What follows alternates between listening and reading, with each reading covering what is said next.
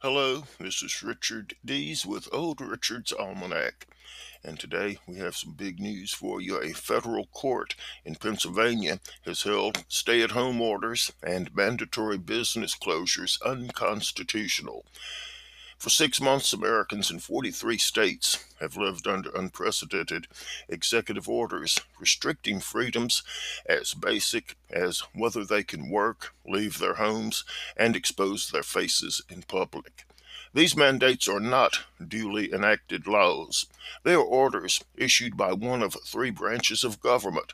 They constitute a system of one person rule, something none of us expected could ever happen here in the United States, and no one, apart from the 43 newfound state dictators, is sure when it will expire. Today, after 6 months of this, a Pennsylvania federal court in Butler County versus Wolf reviewed the indefinite emergency restrictions imposed by the executive branch of Pennsylvania government, declaring limitations on gathering size, stay at home orders, and mandatory business closures unconstitutional. Refusing to accept the alleged need for a new normal, the court stated that an independent judiciary is needed to serve as a check on the exercise of emergency government power. It's about time the judicial branch is coming to save us. The judicial branch exists to check executive authority even in times of emergency. Abraham Lincoln once said, quote, "Our safety, our liberty depends upon preserving the Constitution of the United States as our fathers made it inviolate. The people of the United States are the rightful masters of both Congress and the courts, not to overthrow the Constitution, but to overthrow the man who perverts the Constitution," end quote. In 2020, sad to say, there are numerous governors across this nation who have perverted the Constitution, including Louisiana's John Bel Edwards. New Jersey's Phil Murphy even declared its interpretation above his pay grade, with unprecedented orders restricting Americans' rights to peaceably assemble, practice their religion, earn a living, travel freely, engage in commerce, and even manage their own health and exposure to risk. While global pandemics pose challenges for governors, particularly when the population is panicked by a hysterical mass media, entire populations cannot be indefinitely subjected to tyranny and deprived of fundamental rights and liberties. As the court said today, quote, "There is no question that our founders abhorred the concept of one-person rule. They decried government by fiat. Absent a robust system of checks and balances, the guarantees of liberty set forth in the Constitution are just ink on parchment," end quote. We cannot allow our freedom to become ink on parchment. Many of our governors seek to do just that. They won't even designate an end point to their emergency powers. When does emergency end? This should be easy to say. X number of deaths per million, X numbers of deaths over X number of weeks, yet they will not say it. They want us to live under the constant threat of health arrest and livelihood deprivation, even though all we ever agreed to was a 2 week effort to flatten the curve. We never agreed to an indefinite or permanent new normal, or to do whatever our wise governor dreams up and declares necessary to eliminate infections. In times of crisis, even a vigilant public may let down its guard over its constitutional liberties, only to find that liberties once relinquished are hard to recoup, and that restrictions, while expedient in the face of an emergency situation, may persist long after the immediate danger is past. Thank you, Judge Stickman, for recognizing our predicament and for taking the first steps towards restoring our liberty today by reminding those with authoritarian leanings that governors cannot be given carte blanche to disregard the Constitution for as long as a medical problem persists. The response to an emergency cannot undermine our system of constitutional liberties or the system of checks and balances protecting those liberties. Liberty before governor guaranteed safety. That is the American way, famously stated by Benjamin Franklin. Those who would give up essential liberty to purchase a little temporary safety deserve neither liberty nor safety. Substantive due process is recognition that the government may not infringe upon certain freedoms enjoyed by the people as a component of a system of orderly liberty. Plaintiffs in Butler County versus Wolf argued that the governor's stay-at-home order violated substantive due process in restricting intrastate travel and freedom of movement in a manner that exceeded legitimate government need and authority. Incredibly, Governor Wolf responded that his stay-at-home orders are not actually orders at all but merely recommendations, and that they are constitutional because they did not shock the conscience. I'm willing to bet that Pennsylvania citizens would beg to differ. In analyzing the constitutionality of lockdowns, the court first traced the origin of the concept to its source, Wuhan, China, and recognized that population wide lockdowns are unprecedented in American law. Even during the Spanish flu, the deadliest pandemic in history by far, nothing remotely approximating lockdowns were imposed. Although the United States has faced many epidemics and pandemics, there have never previously been lockdowns of entire populations, much less for lengthy and indefinite periods of time.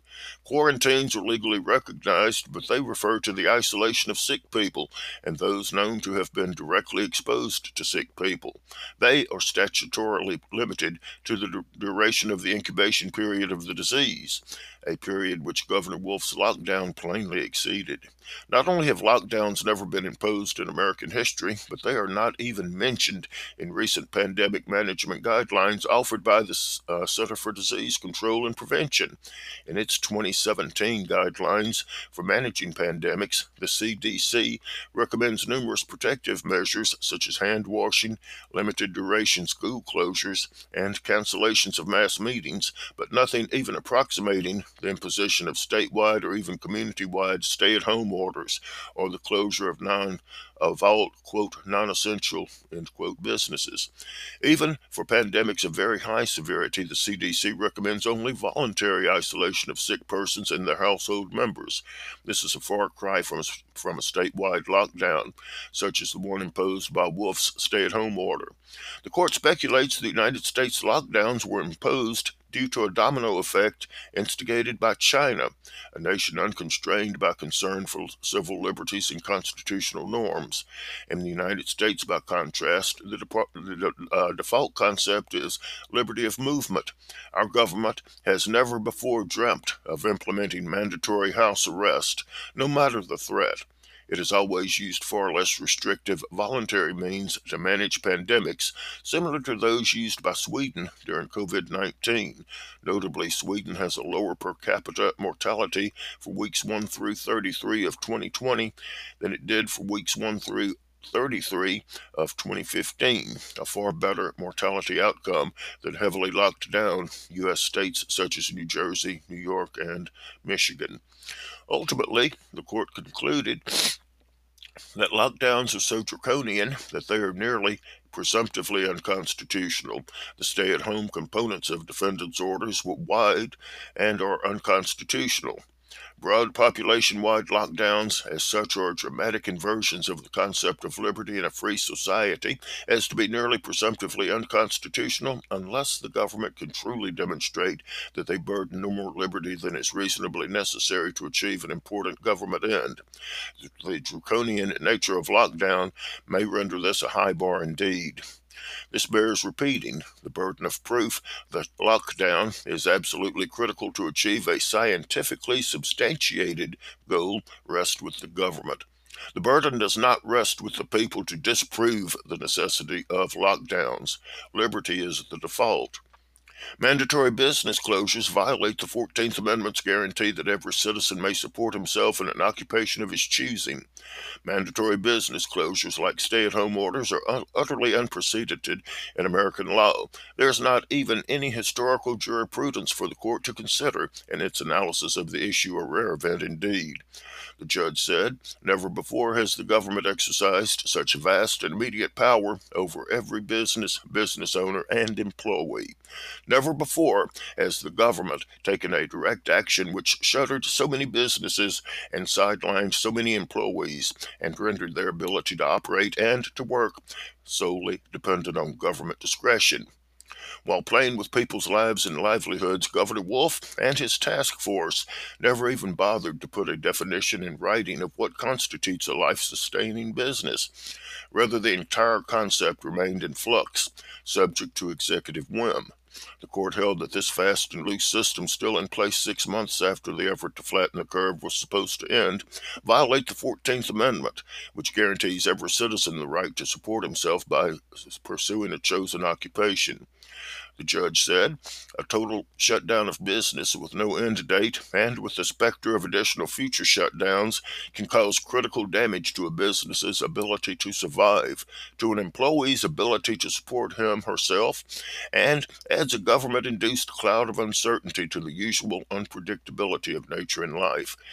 It is truly incredible that Americans who've worked their entire lives to build up businesses were instantly forced to lock their doors, go home, and deplete their emergency funds, while they awaited the day their monarch should declare that the world is safe for boutique shopping, plumbing work, haircuts again. The impact of this shutdown on businesses was immediate and severe.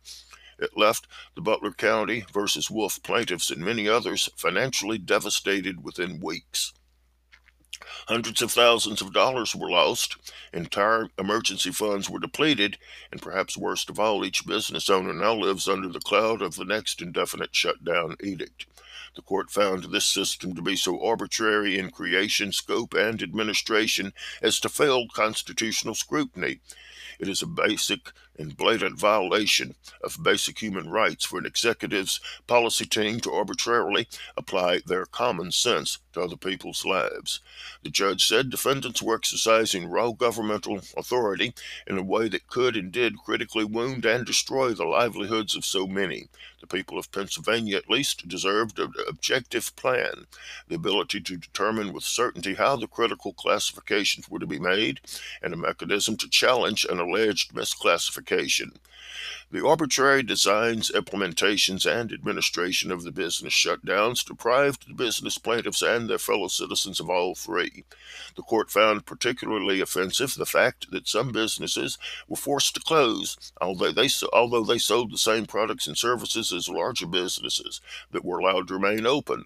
One plaintiff, a small business appliance and furniture store, was forced to close, while his corporate competitors at Lowe's, Walmart, and Home Depot were allowed to remain open.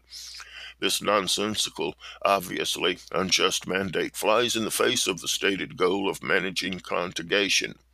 It is paradoxical that in an effort to keep people apart, defendants' business closure orders permitted to remain in business the largest retailers with the highest occupancy limits.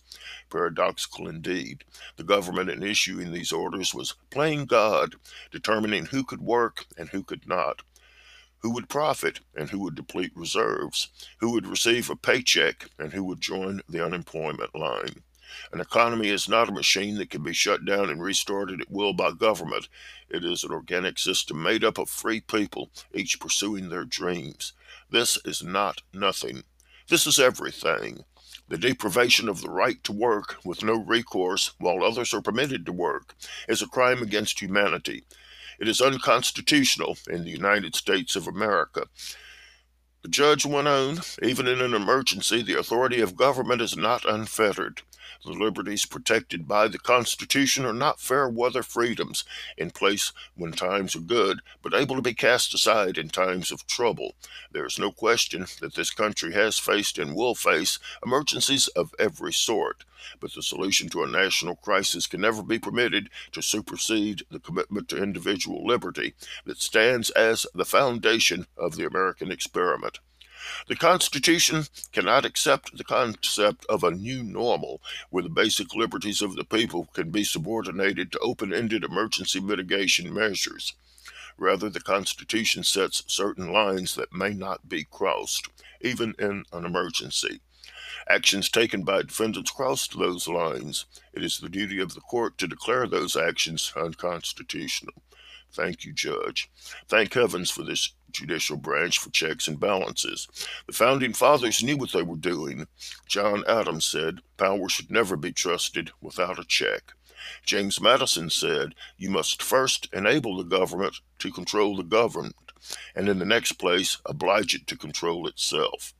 It's been 6 months coming, but this brilliant machine is finally grinding back to life. Orders like Judge Stickman's today remind the American people that they are not actually legally governed by 50 individual dictators, each empowered to declare at whim unlimited emergencies, restricting basic inalienable rights. No, we're not that. We are a government by the people, for the people, and of the people. We will work together using the courts to ensure that our elected officials never again forget this fact. And I wish Governor Edwards would start obeying the Constitution. Anyway, that's what we have today. It's the longest podcast I've ever done here, 15 and a half minutes, but I had a lot to cover. This is Richard Dees, and this has been Old Richard's Almanac. Thank you for spending a few minutes with me today.